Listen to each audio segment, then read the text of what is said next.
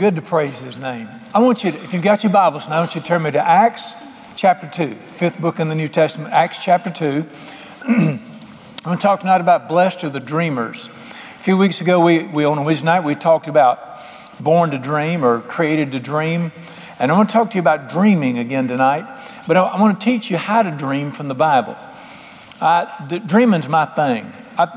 We're going to see tonight, as the Scripture says, when there is no vision, the people perish. I think people die when they stop dreaming. And we're going to talk about dreams tonight. And let me say this. Every human being that's created is created by God with a destiny. You were created. You were not just created and thrown. You have a destiny from heaven, and it's wonderful.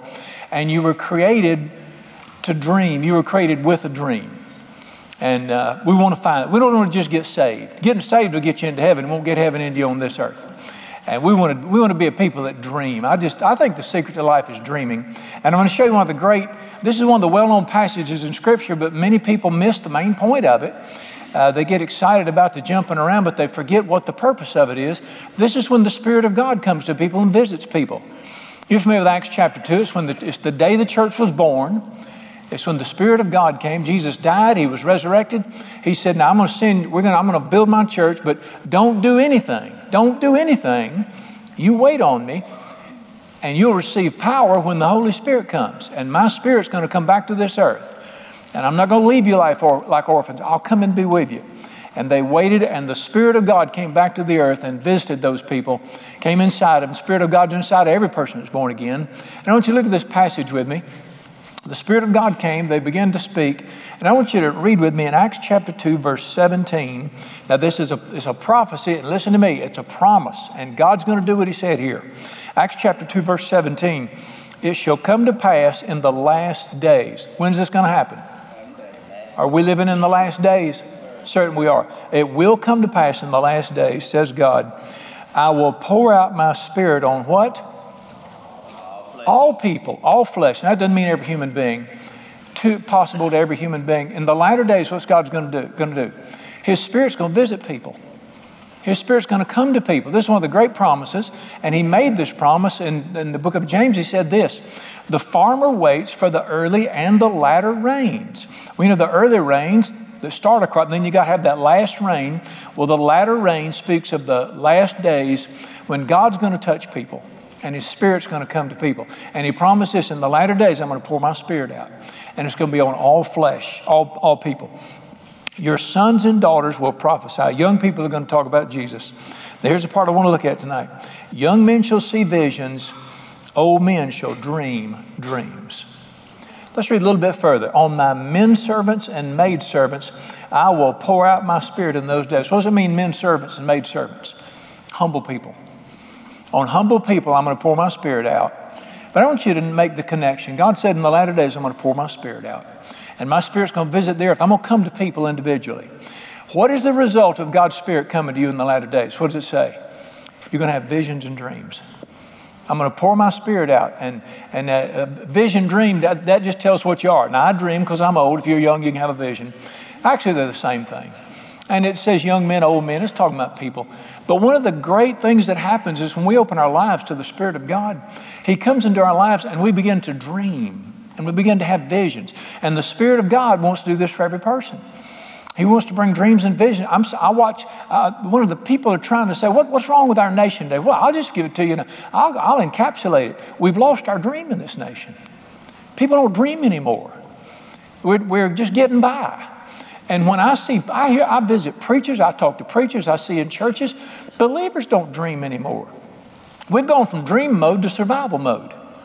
We weren't created to survive. We were created to thrive and to dream. And I want you to get this promise down in your heart. God's going to bring me a dream. The Spirit of God's He's going to come to me and I'm going to dream. And we're going to talk about dreaming tonight. And you know what a God-given dream is?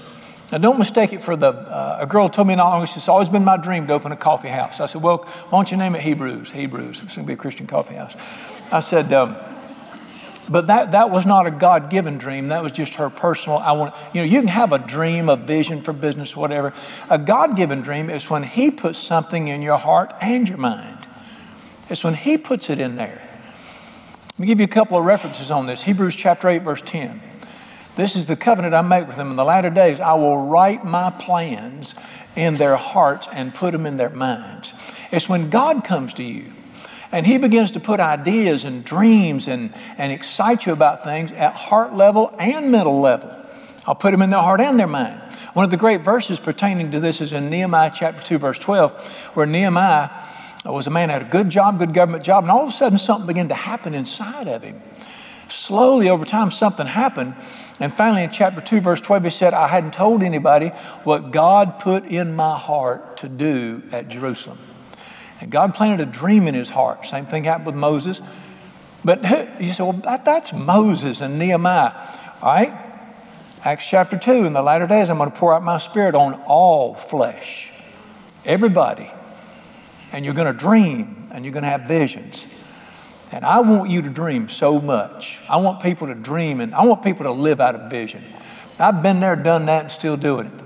But it's a God-given dream for every person. Now, I'm going to give you 5 Bible truths about dreams, spirit dreams. And these are dreams that the Holy Spirit brings to you. I'm just going to teach you 5 things from Scripture about these dreams that God brings to you. There's nothing worse than a busted dream. There's nothing worse than living with a busted dream. Proverbs says it like this: hope deferred makes the heart sick. When you lose your dream, you're sick at heart level. You can still get up and go to work. You can still pay the bills. You might still be good at what you do. But hope deferred makes the heart sick. When you lose your dream, something down here just dies. And I want people to dream. All right, let me give you 5 truths from the Bible about dream. Number 1, and from the Scripture, his dreams are always big. And by that I mean this: they are heart igniting. Nehemiah didn't say, I got this idea and this command. He said, I told no one what God put in my heart to do. Let me hearken this back to Psalm 37:4. Delight yourself in the Lord, He will give you the desires of your heart. And difference when all through the Bible, when God planted dreams in people's hearts and then began to explain it in their minds, they came alive. It was igniting. It's so exciting. And you just go, man, and the things people did to achieve these dreams. Listen, the kingdom of God, here's a great reference. The kingdom of God, Matthew 13. The kingdom of God is like a man searching for treasure, and he finds hidden treasure in a field, and for the joy over what he found, he gives up everything he's got to get it. That's a man who found God's vision and God's dream, and he was so excited for joy, he gave up everything he had to get it. And it's just, let's look at Philippians 2:13. Let me show you something here. Philippians 2:13 has been an anchor verse for me I can remember when I'm a young country preacher and in No Hope number 9. I was pastoring No Hope number 9 and thinking, what is this down here and what is this out here? The two weren't matching. I want you to look in Philippians 2:13. This is an anchor in the cold days right here. Philippians 2:13 says this: God is working in you. You gonna believe it or not? Because God is working in you to do what? To will and to do for His good pleasure. God wants to do something in you. Can you see that? But before He wants to do something in you, what does He do before He does something? He's working in you to will first. Let me put it this way. He's going to give you the desire for it before He does it. God's working in your heart to give you desires so He can bring things to pass. Great example of this, Henry Blackaby. I heard this years ago. Henry Blackaby was a pastor in Canada. He wrote the great series, Experiencing God. And there were a little church in Canada that was getting started, had young children. It was tough financially. Sometimes the Bible says, don't despise the day of small beginnings. I said, well, then we should be headed somewhere. So when you're very poor with tough time, my son's birthday's coming up. And he said, I came across some extra money. I don't know how he got it, whether somebody gave it to him. And he said, my son had a ragged old bicycle. He knew he couldn't afford a nice one. And he said, I wanted to get him something real nice for his birthday. I said, good kid. And he said, I asked him, I said, son, what do you want for your birthday? And he said, Dad, I know it's asking a lot, but if I could have a new basketball. I said, you know, our old basketball, you can't even tell where the lines are on it anymore. And they had an out in the yard court out there. Said, if I know it's asking a lot, but if we could have a new basketball, that'd be great. Well, he said, my son was dreaming of a basketball. I was dreaming something a whole lot bigger for him. And he said, I went and bought the bike, and an expensive bike, very nice bike. And y'all, this is years ago. You know, a bike to a kid today doesn't mean much. Bike was a big deal years ago when I was young. They just come out with the Model A, so a bike was a big deal then. And so he gets that bike, he puts it in the garage, and he said, I had 3 weeks. I knew what I wanted to do for him. I wanted to do something big for him. Now I got 3 weeks to get him wanting it. Because I want to will and work for good pleasure. So he said, I began to, we'd see an ad in a magazine or something. I'd say, son, wouldn't it be nice to have a bike like that? And he was so humble, he'd say, yeah, Dad, but I know we can't afford it. And he said, I kept just nudging him toward this bike. And I could tell all of a sudden he's starting to sort of think about it, even though he knew I couldn't afford it. And he said, I worked him for about 3 weeks over this bike till he really wanted one so bad. Then all I had to do was just pull it out and just gave it to him for his birthday. That's a great picture of what it means. God is working in you to will and to work for his good pleasure. Before he does something big in you and for you, he's going to put it right here and let you, he was going to cause you to want it, to will in you, cause you to dream of it. So listen, he doesn't play games with people. He's good. You ever been to Tweetsie Railroad? It's the greatest theme park in the world, always will be. Carry real guns. I know they shoot artificial bullets, but they're real guns. We take our kids to Tweetsie. It's the greatest place in the world. And they got this thing called a fudge shop. And they make the fudge right there, and it smells the place up. And it draws the kids. Could you imagine me taking my son? He likes that stuff, just a little tiny fella. And he had his full cowboy regalia on, had his pistols, everything, cowboy hat. And can you imagine me taking him to the fudge shop and saying, now look in there, and let him smell it, let him put his little nose against the window and then tell him, you ain't a getting none, come with me. That's a cruel father right there. Of course he can have it.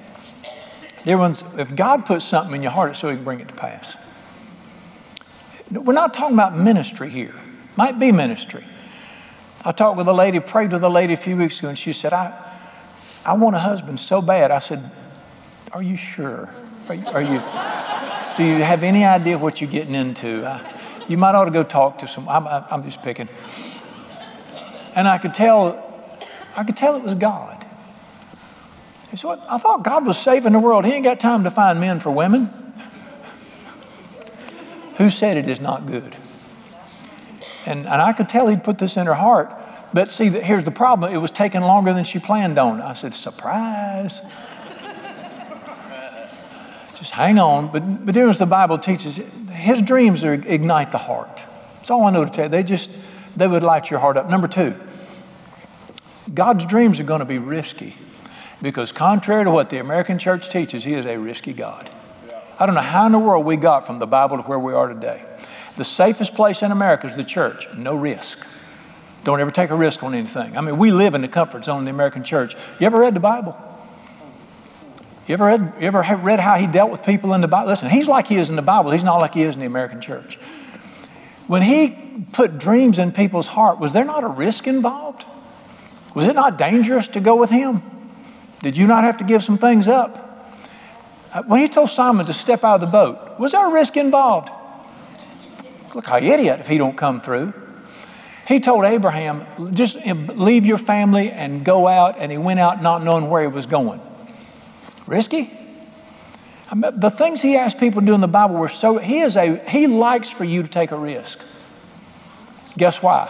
What's the one thing he wants more than anything else? He wants you to trust him. And he loves to put you in a place where if he don't come through, you're sunk. Yeah. Now, I've got a high tolerance for risk. I love risk. Let's do something crazy and see what happens. That's why I shouldn't be in the ministry. But if you're going to walk with a risky God, you got to learn to take risks. And by the way, you know where the good stuff is? Right outside your comfort zone. You know what a comfort zone is, don't you? You may know what a comfort zone is. That's where people die.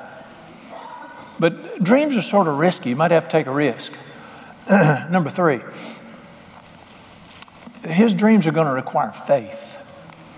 And they can't come to pass without faith. I'm going to tell you what faith is. I'm going to define it from Scripture. So we always go back to Hebrews 11:1 for faith. Faith is the substance of things hoped for. It's the evidence of things not yet seen. God gives you a dream and it hadn't shown up yet. You got to hold on to in faith to the evidence, and the evidence is His promise. It's what He put in your heart. Now, you can't let Satan steal your dream away from you while you're waiting on it to come to pass, or while it's working itself out. That's why you got to walk by faith to dream, because there's going to be periods where you'll say, "It looks like we're backing up." It don't matter what it looks like. What did He say? Faith comes by hearing the voice of God, the Word of God, and faith is evidence when nobody else can see it. And you're going to have faith to fulfill dreams, because I'm just going to be honest with you, some of his dreams are pretty crazy. Number 4, faith requires his dreams require hard work. Now, see, you lose Americans right there. It don't fall on you like a ripe cherry. Let me ask you, people in the Bible that he gave dreams to, didn't they have to work a little bit? Moses was given a dream. This cowboy was given a dream of saving 2 million people and starting a nation. Did he have to work for 40 years? Now, God did His part, but Moses had to do his part. Abraham, God did His part. Abraham did his part. Mary, who will, coming up Christmas. All through the Bible, when God gave somebody a dream, God had to do something. Listen, if you can do it without Him, it's not His dream. He's got to help you. But you've got to do your part too. And sometimes you got to work at it. 1 Corinthians 3:9 says this. I'm going to quote it from 2 different translations. One translation says this: we are co-laborers together with God. That means we work together with. Guess what the word labor means? No, you're not sitting on your fanny drinking pina coladas. Another translation says we are co-workers with God. Guess what the word work means? God's got to be working, but we got to be working too. Now, for instance, I've got a friend of mine. God put it in her heart to be a great piano player. I mean, a concert piano player, and do it for His glory. Well, she didn't just take the book and go to sleep and lay it on her face. Guess what her part was? Hours and hours and hours in the practice studio. You got to practice. Now, God did His part, but she had to do her part. My friends Jay and Christy Dawes, I talked to Christy today. God put it in their hearts to build a place where lives could be redeemed. Well, they didn't go sit down and watch TV and tell Him, amen, go ahead. But they had to get the hammers out and the shovels out and the fundraising out and they had to work at it. If it's a God-given dream, you have to do your part. Listen to me. It's worth it. It's worth it. It's joy labor.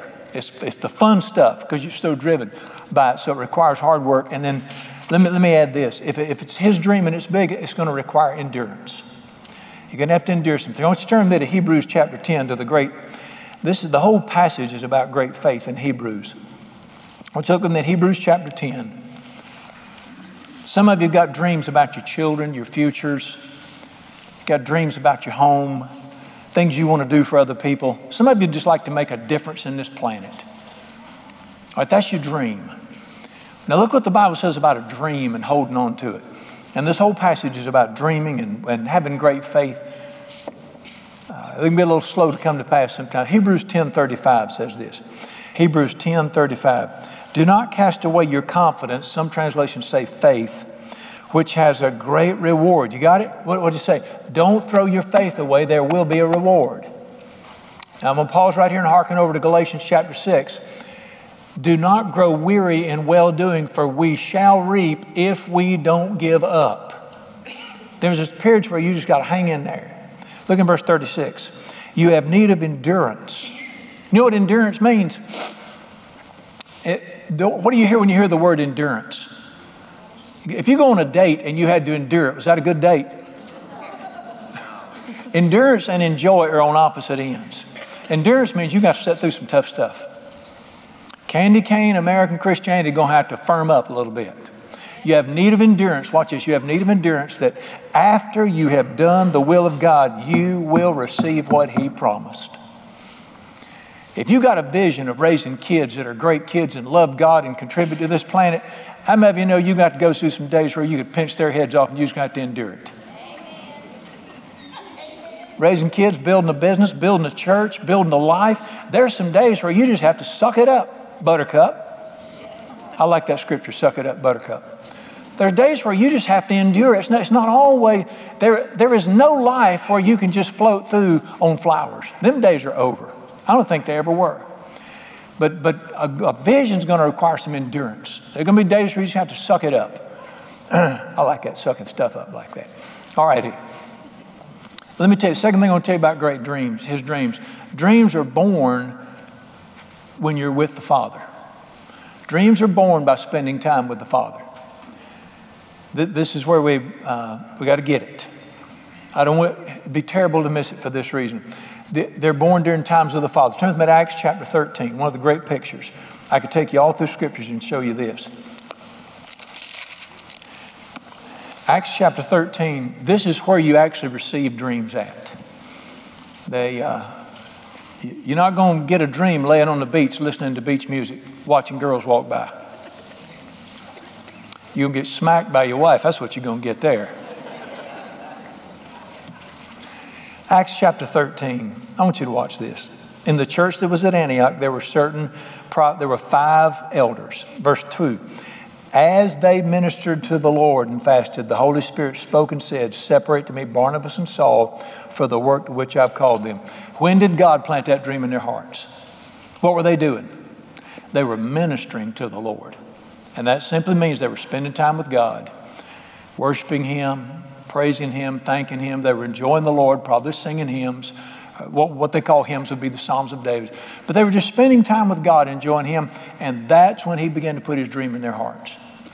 All through the Bible, you see that when people would get along with God, that's when He began to. That's why it's so important. It's not a duty. Well, I got to do my quiet time or He'll be mad. He's not going to be mad. My wife and I, we date every Thursday night. I don't make her go or I'll be mad. If she don't enjoy it, I don't want her to go. We get along with God to enjoy Him. And it's when you're alone with God, that's when He imparts those dreams in your heart. That's when stuff I've learned, get alone and get still and just sit there and wait and just enjoy Him and praise Him. And all of a sudden, into your heart will come, mind will come ideas. Into your heart will come great. You'll go, God, wouldn't it be great? I'm not just talking about one big dream. I'm talking about different kinds. When did Moses get the dream to become the deliverer? When was it? When God told him, take your shoes off and stand still and wait on me. And he waited on him there. There was those that wait upon the Lord. This is when dreams. I want to show you something. I want to show you one of the great classic verse. You know the verse, but we hear this verse. We hear it at high school graduation. I bet you everybody in here can quote it. But you hung up the phone too soon. He had something else to say to it. Turn me to Jeremiah 29. Jeremiah 29. We love to quote verse 11, but we forget 12 and 13.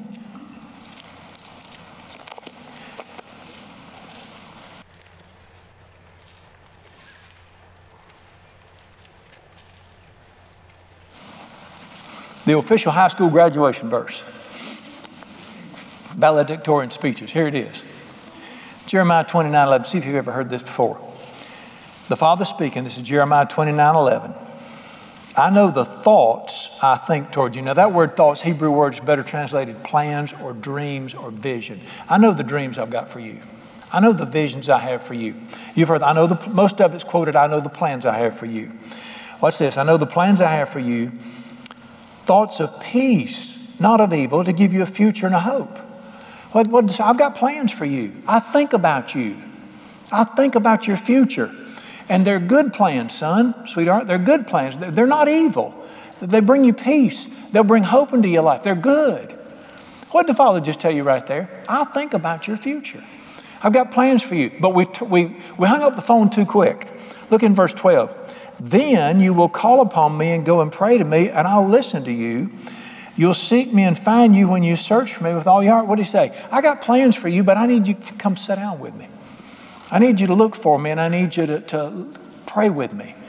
It's time spent with Him that dreams are put in our hearts. And there's nothing that I love to do more than just to get quiet and be still and let Him start talking. By talking, I mean He puts ideas in your mind and your heart just gets so excited over and it's an impression in your heart. And I want you to do this. Listen to me. Why don't you tell Him, let's dream together. Just say it to Him. Tell Him, let's dream together. And you sit down with your Bible and worship Him and just say, let's dream together. And I want to wait on you. Why don't you claim the promise of Luke 11:13? He said this, how much more will your Heavenly Father give the Holy Spirit to those who ask? Ask Him, put your dream in my heart.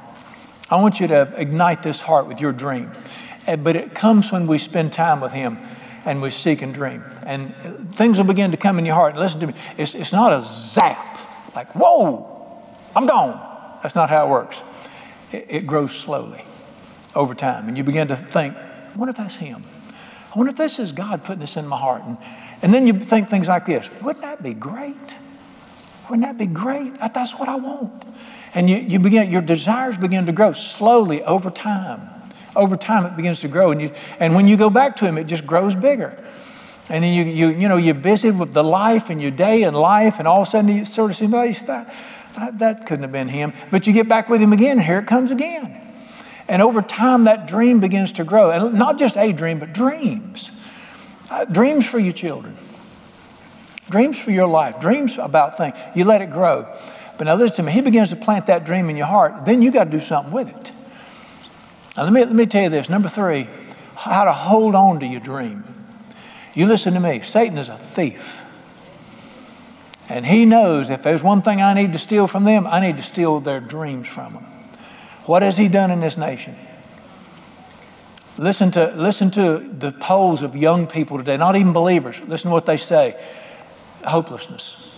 And he's stealing dreams from believers through circumstances and through mistakes and things like that. Do not let him steal your dream. Let me tell you how to hold on. I want to talk to you. This is the big one. Let's talk about holding on to our dreams. God begins to put something in your heart, and you begin to just dream out there.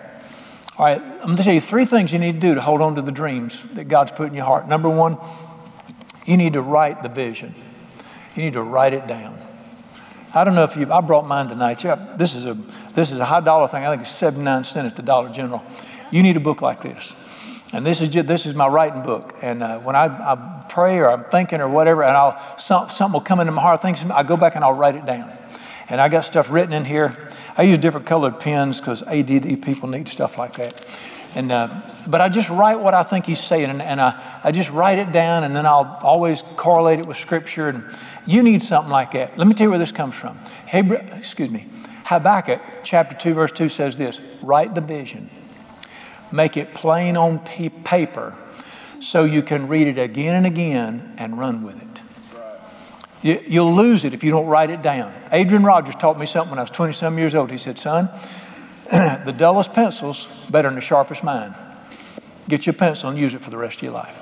And you need to write stuff down. That's what these little dream books or God books are for. Get one. Keep it with your Bible. I'm not talking about sermon notes.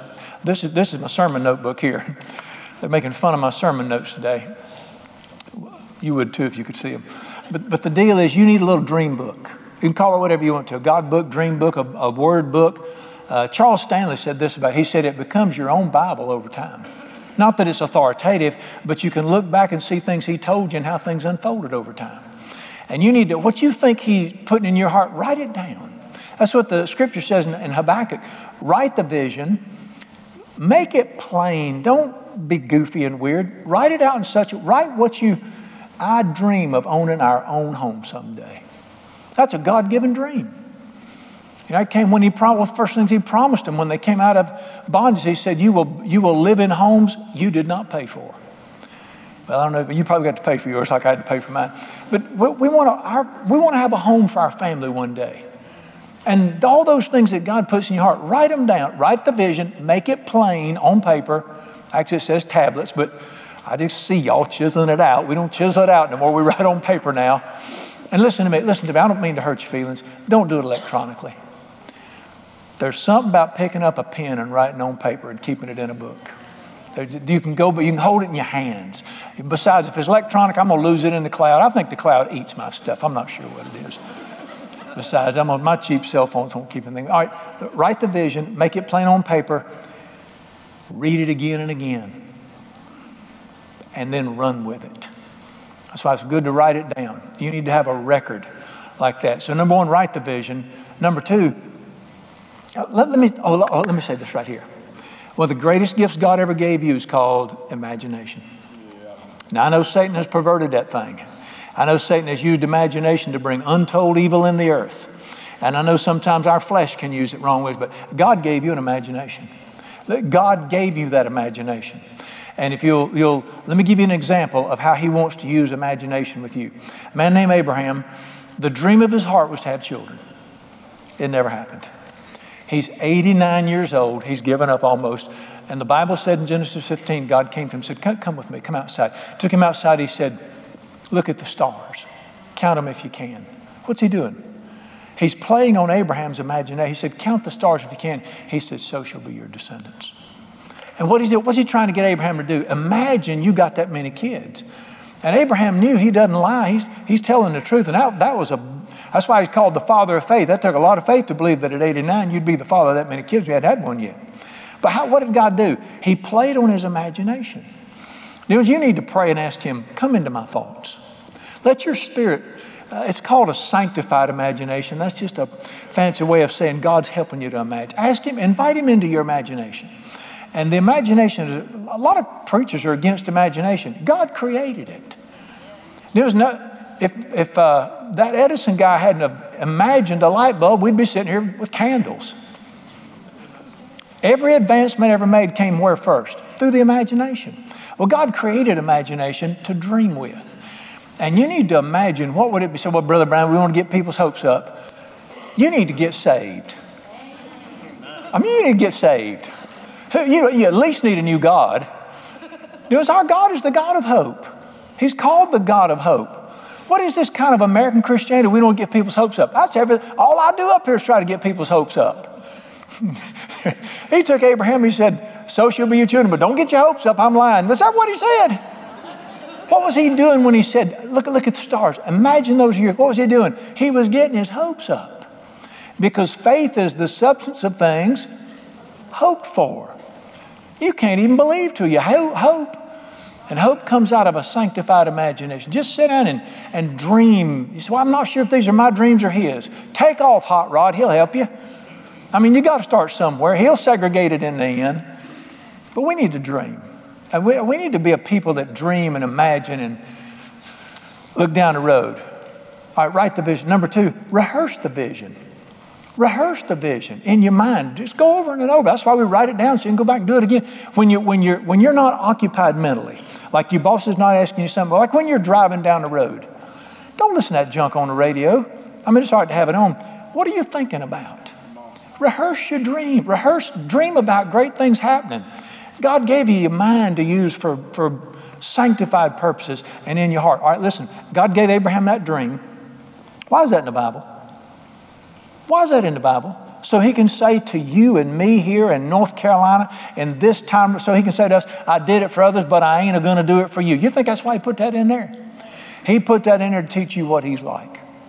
And to cause us to be, there's no difference between you and Abraham.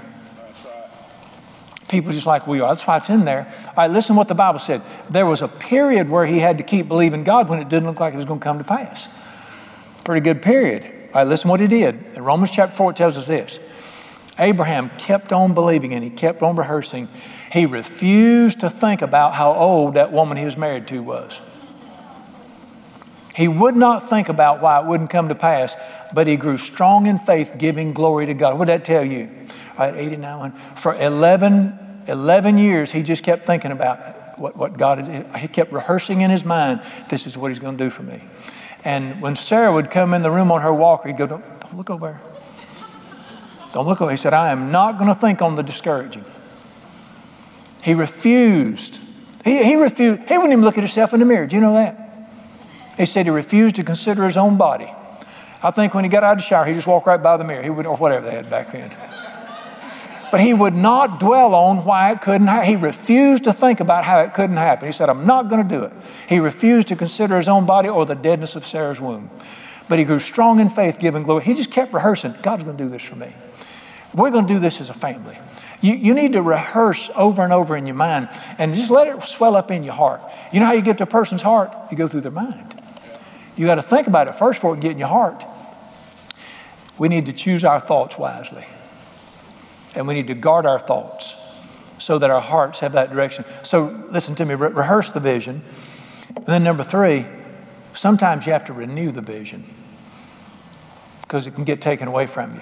You got to write the vision. You got to rehearse it in your mind over and over, and you got to renew the vision. There's a guy named Jonah, and he was given a vision by God. But I'm not going to belabor why he got going in the wrong direction. But something happened, and God gave him a chance to renew the vision. He said, let me tell you again. God didn't change his mind. He changed his direction, and he had to renew that vision. One of the great pictures of renewing the vision is Joseph. Joseph was a young man. He had a dream. Remember what his dream was? I will rule one day. He said, I will rule one day.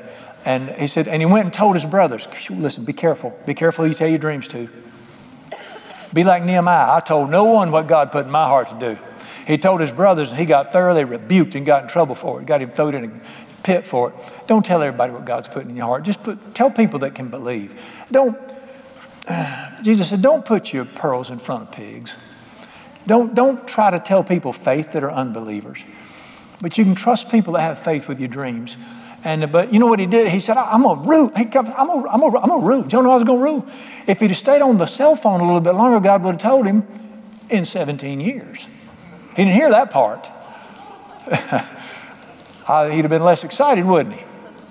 And matter of fact, you can see, if you follow him, it was 17 years. He had to go through unrewarded labor. He was tested with immorality. He was tested in prison. He went through, see why you need endurance? He went through some tough times, and he kept having to bring that dream back up and renew it again and again. But he did it. Oh, you can follow him through that whole concourse. He kept doing it. And God brought it. Listen, he will never let the dream die if you won't. Listen to what I'm fixing to say. A dream delayed is not a dream denied.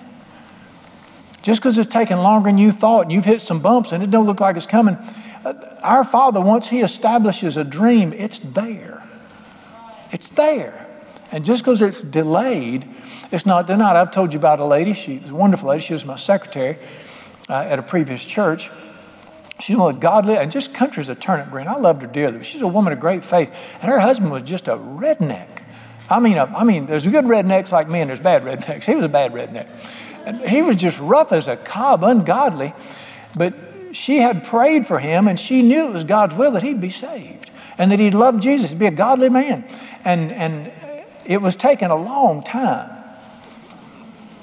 How many of you, the only thing that, well, I'm not going to say that. How many of you would like for him to move a little faster? Sorry.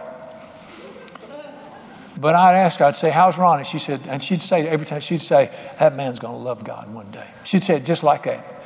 I mean, she just knew he's going to love God one day. And I'd say, let me look around here. Well, you start looking, you're in trouble. And she held, and sure enough, long story short, that boy loves God. He became one of the most, he's huge, mountain of a man. Wears bibbed overalls all the time. Wears a shirt on occasion. God. He's a mountain and got that old long hair. He just looks like something out of the back country. And he is the sweetest, tender-heartedest man that just loves God passionately and loves her dearly. You know what? She held on to that thing.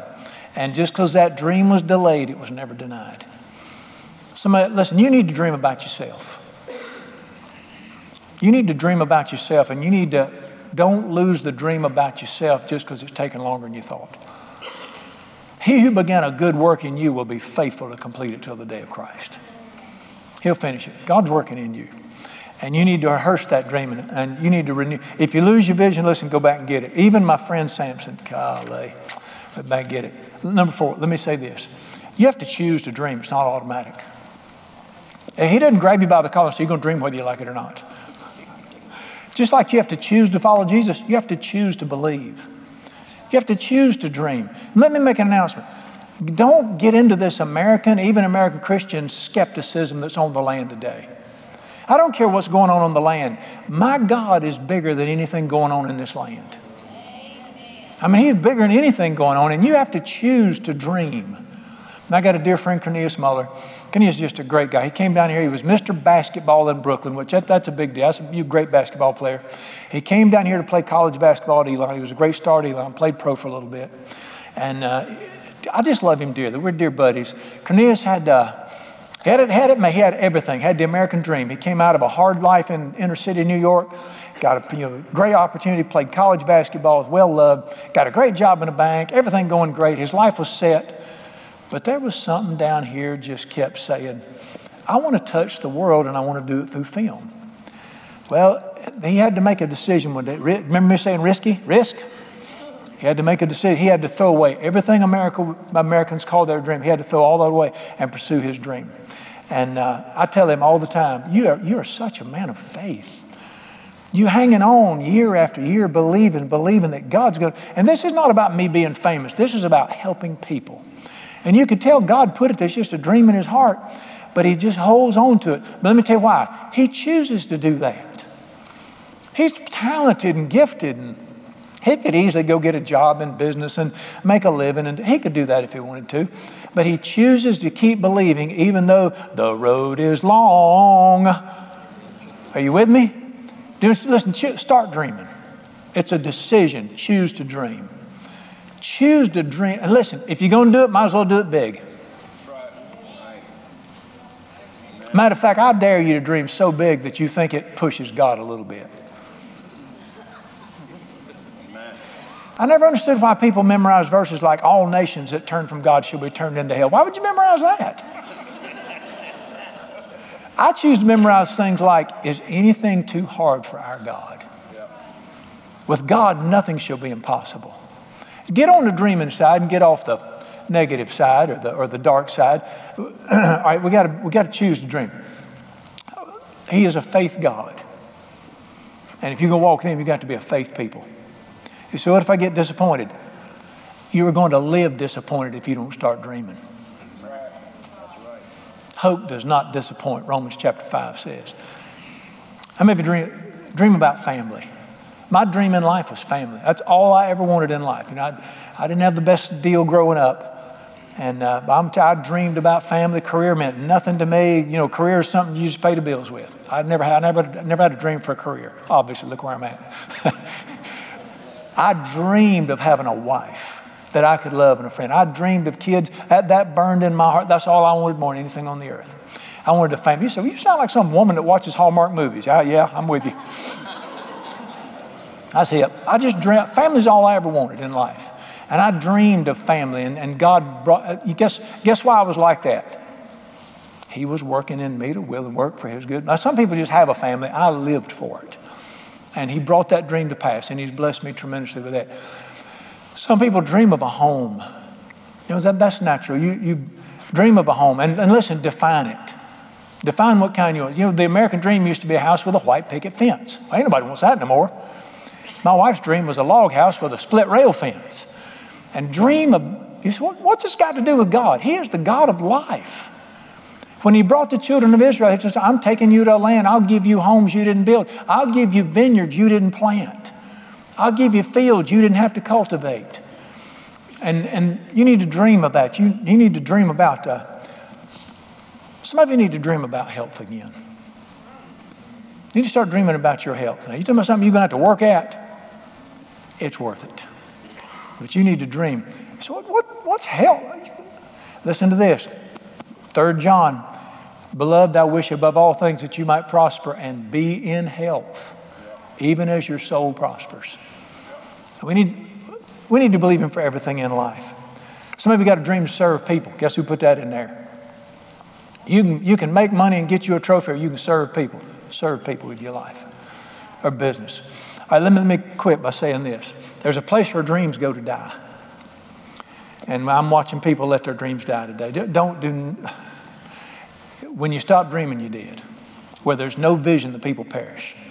And listen, your dream may not appeal to me at all. You say, Brother Brown, I want to be the greatest ballet dancer in the world.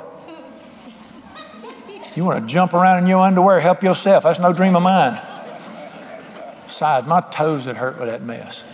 But it's just because he didn't call me to do it. You know, I dream of family. You say, I'm them nasty youngins wiping their noses on me. Well, that's not yours then. There's one spirit, diversities of ministrations. The one Spirit of God puts different things in different hearts.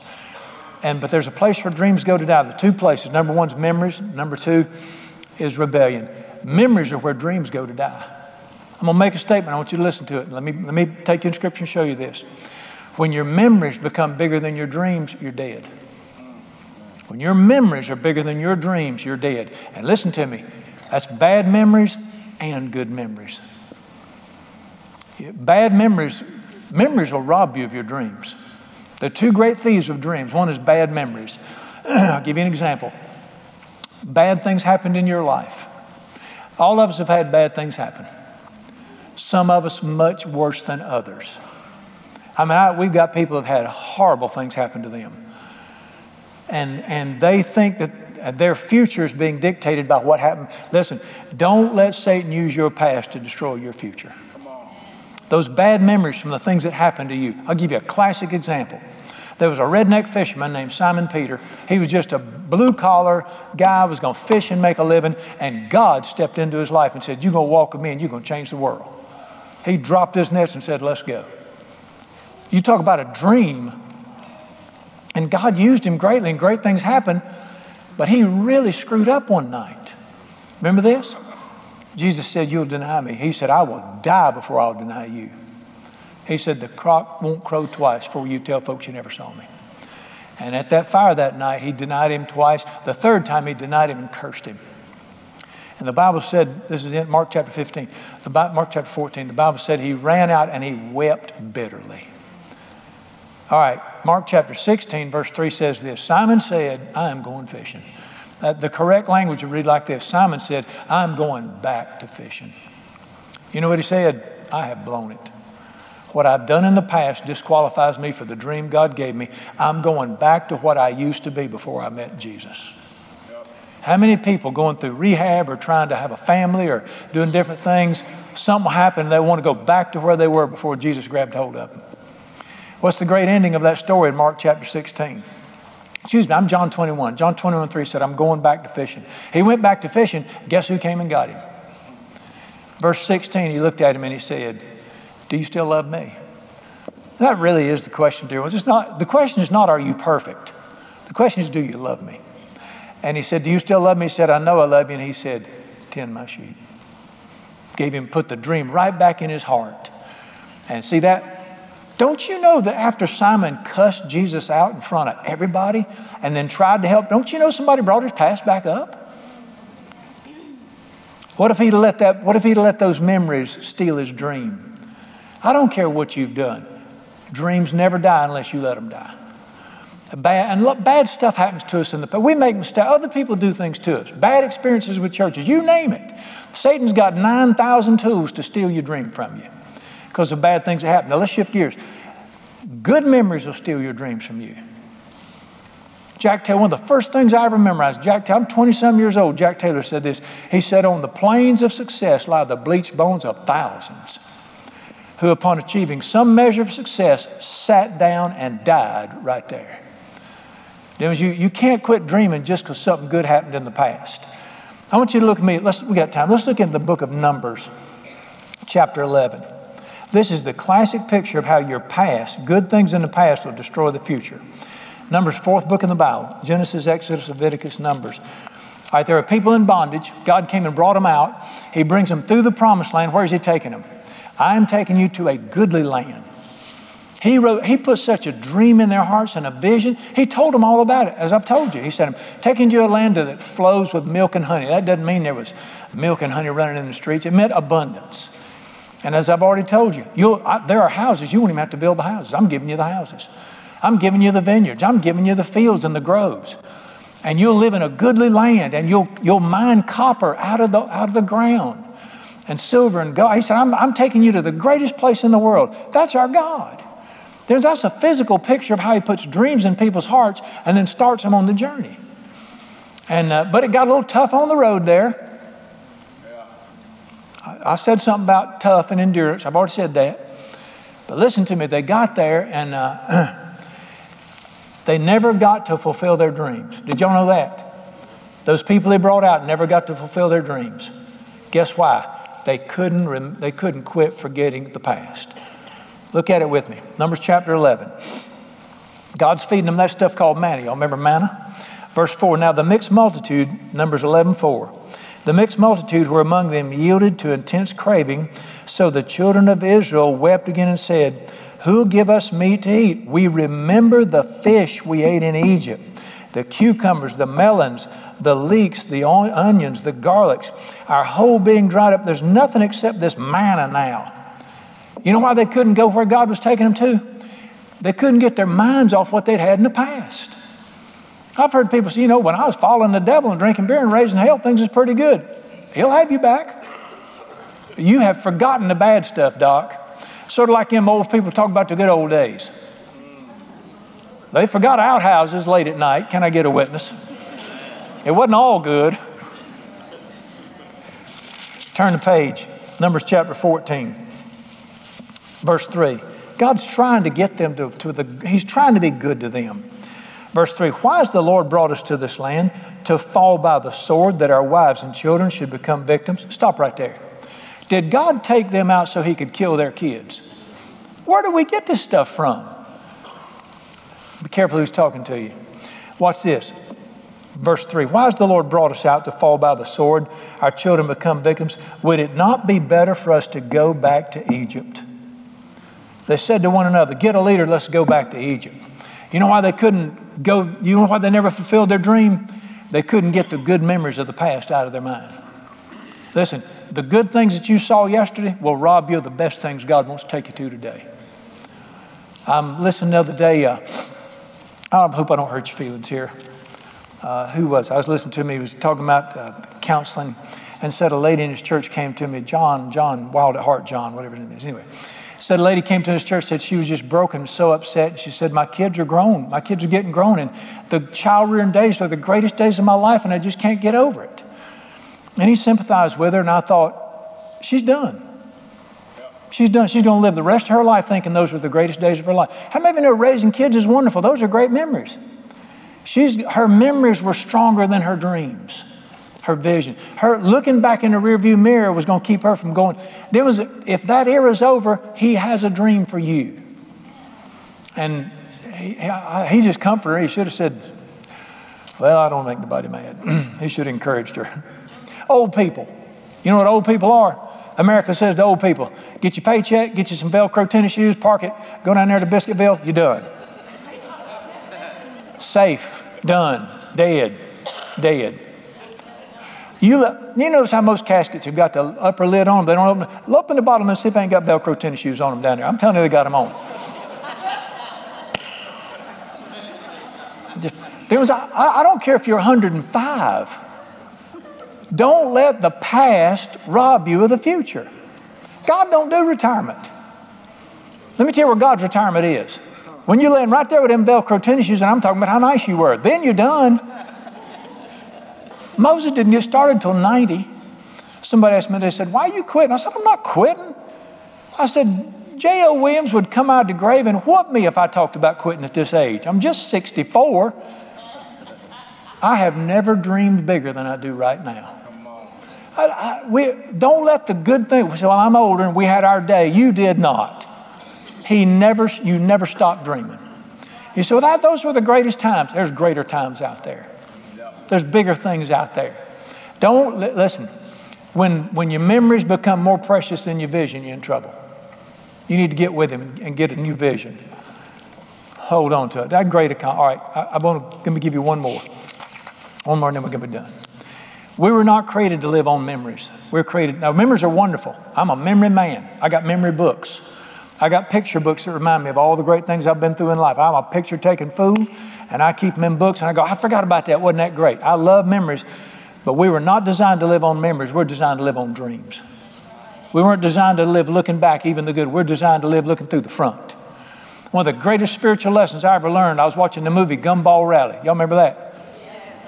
Little Frenchman gets in that car, and the guy said, what do we do? He said, he tears a rear view mirror off and throws it out. He said, the first thing you got to know about winning is you don't need a rear view mirror.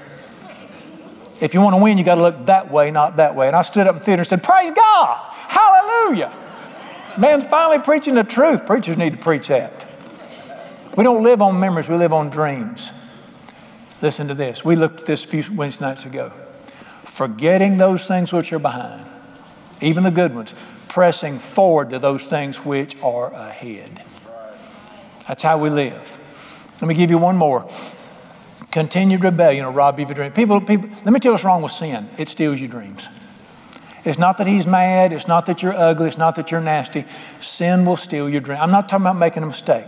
I'm talking about your fist in God's face continually. It'll steal your dream.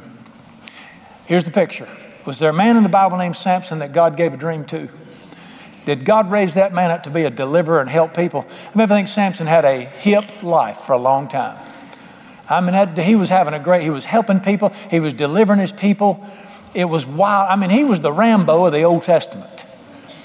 Y'all don't remember who Rambo is. And I don't do them modern ones. But he was a man that God had his hand on, had a vision, and he was being used of God. Every day was crazy, new, and wonderful with him. But he kept putting his fist in God's face. He didn't make a mistake. He kept doing it. He knew those things were wrong. He'd been warned, don't do this, but he persisted and he would not repent. He just kept fighting God. And finally, I think one of the saddest verses in the Bible, he rose, but he knew not that the Spirit of God had departed from him. If you sin, repent, everything's fine. We all make mistakes. But this business of just knowing that this is wrong, but I'm going to keep doing it, you can get away with it, but your heart's going to die because you're going to lose your vision. All right? He knew not the Spirit had departed from him. The power left. His enemies captured him and tied him up. The first thing they did to him, what's the first thing they did? They ground out his eyes. The Hebrew word says they bore out his eyes. Now, whether they did it with a sword or a stick out, but they put his eye. What's the message? Continue in sin and you'll lose your vision. And you have no more vision after that. And then they made him a grinder in the prison. Instead of being a person with a vision and a dream and being excited about life, you just go round and round and round. You just grind. You ever heard this? Just grinding life out. No, you can't see anything out there. There's no vision. That's why I know to talk about sin is not vogue anymore. He hadn't changed one thing in his word. Sin will steal your vision. Now, we all struggle. Thank God if we confess our sins, He is faithful and just to forgive us. If any man sins, he has an advocate with the Father, Jesus. But you cannot be a constant rebel and have a vision. That's why churches die. They're in rebellion and they lose their vision. And then they're just keeping the doors open. That's why believers die and they're just going. You ever heard of going through the motions? That's a sucky way to live. I'm just going to say that's a sucky way to live. We need to be a people who get up every morning and dream and live in those dreams. All right, let me say this to you. By the way, let me throw this out there. Even Samson, bad as he messed up and lost his vision, he humbled himself and said, I realize now I shouldn't have done it. Will you have mercy? And I love the verse. This is my favorite verses. You need to put this on your refrigerator. His hair began to grow again. Maybe you got that on your refrigerator. His hair began to grow again. Remember, that's not for beauticians. Listen, everything in the Bible is a message from God. And you know what it means? God gave him a second chance. And he prayed, he said, please give me one more chance to do what I was created to do. Listen to the word of God. Even with that kind of rebellion, he just kept messing with God. And finally he was humbled and he said, please give me one more chance. And God instantly, and the Bible said this, he accomplished more in his death than he did in his life. I don't care how bad you've messed up. I don't care what you've lost. If you'll just humble your heart and say, give me another chance and mean it, he'll start you over. All right, here's my admonition. Start dreaming. Don't stop. I know some of you sitting in here, I know your dreams have been crushed. I know your world's collapsed. Welcome to America right now. Welcome to an unholy devil who is the dream stealer. But listen to me. I can't guarantee you a time. I can't guarantee you a way, but I can guarantee you this. Your God is still your God who wants you to dream. Start somewhere. Force yourself to say, I'm going to start believing God for something. I'm going to start dreaming. Family, career, future. I'd just like to have hope again. You got to start somewhere. And you open your heart to Him and say, I lost it. I was just going through the motions. Help me. This book says you're the God of dreams. And I want you to put something in my heart. Listen, ask Him. Just tell Him, you got to help me. Put a dream back in my heart. Let me see something out there. My friends that live in free in recovery, the deal is that it starts out if I could just get my life back and not live in that hell anymore. And then that dream elevates to what? Man, if I could have a wife, if my kids would love me again, if I could own a home someday, you know who that is? That's the Spirit of God bringing dreams back. And he does that for people. We should never be a people that are hopeless if he's the God of hope. And let me say this to my old friends like me, old people. Don't buy this American junk that when your hair, snow on the top, it's over. Don't buy that stuff. That when your hair is gray, it's over. Hogwash. Go back through this book. The greatest feats ever accomplished were accomplished by 90-year-olds. I'm not old enough to get going yet. And you tell him, I ain't got the physical strength I used to have. I can't see like I could used to. When I go to bed at night, there's more of me on the table than there is in the bed. Put my teeth over there, put my arm over there,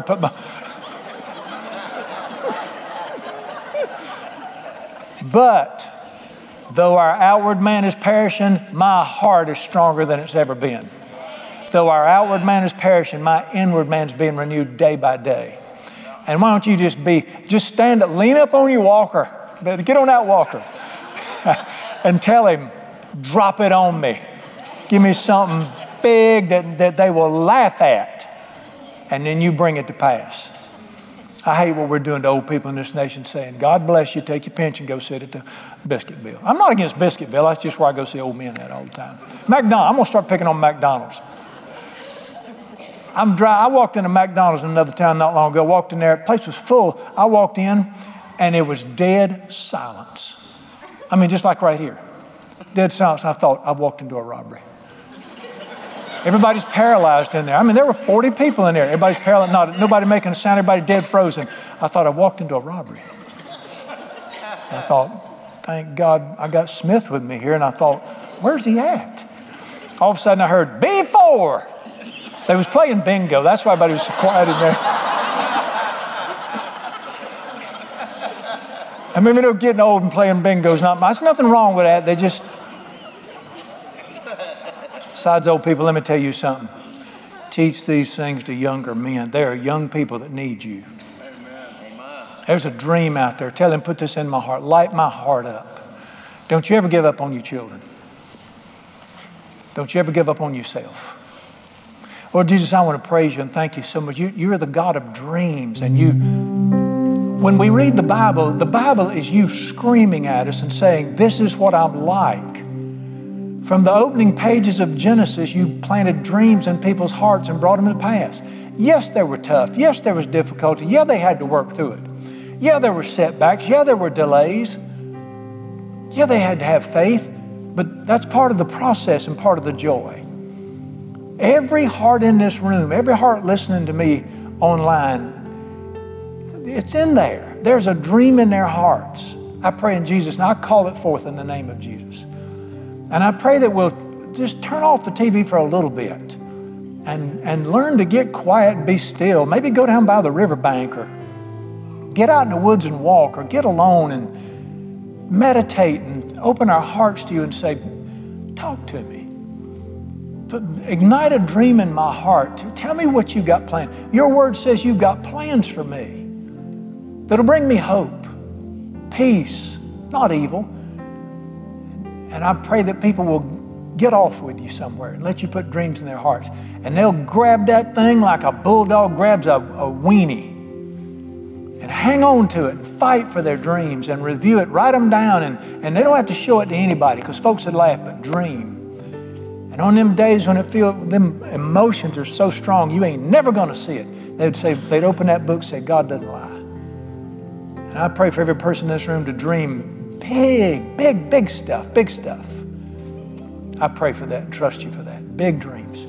I pray for people whose dreams have been crushed. To go to your word, quick, get out of your emotions, go to your word. Go to your word and say, look what you did for people who lost their dreams. Even the woman brought her child back to life. I trust you for that.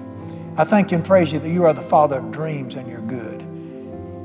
Lord Jesus, we dream for our children. Why would we think you're any less? And I give you the praise and glory. It's just so much fun to have a vision from heaven. I trust you for that. In the precious name of Jesus we pray. Amen and amen.